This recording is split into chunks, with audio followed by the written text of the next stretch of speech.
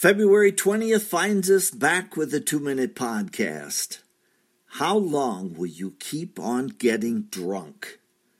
1 Samuel chapter 1. Eli the priest was sitting in his chair by the door of the tabernacle.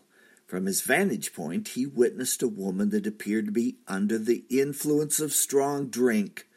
Knowing the precepts of the Lord, he went to the woman to chide her.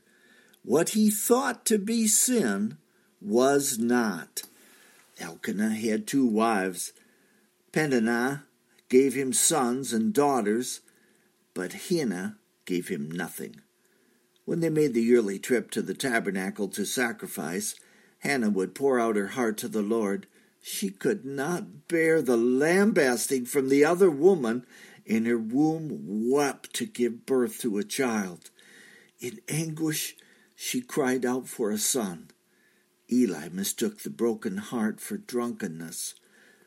The Lord looked on her affliction and opened up her womb.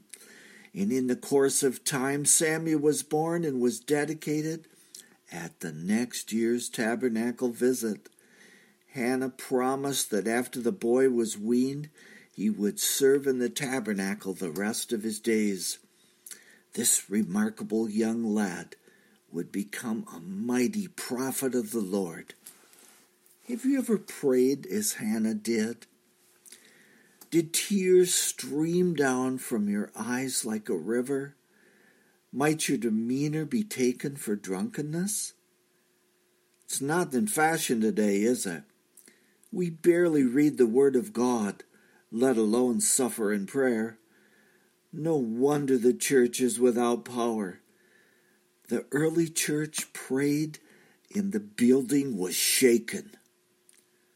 All we seem to do today is pass the plate until the money is taken. My friend, it's time to repent. That's the 2-Minute Podcast.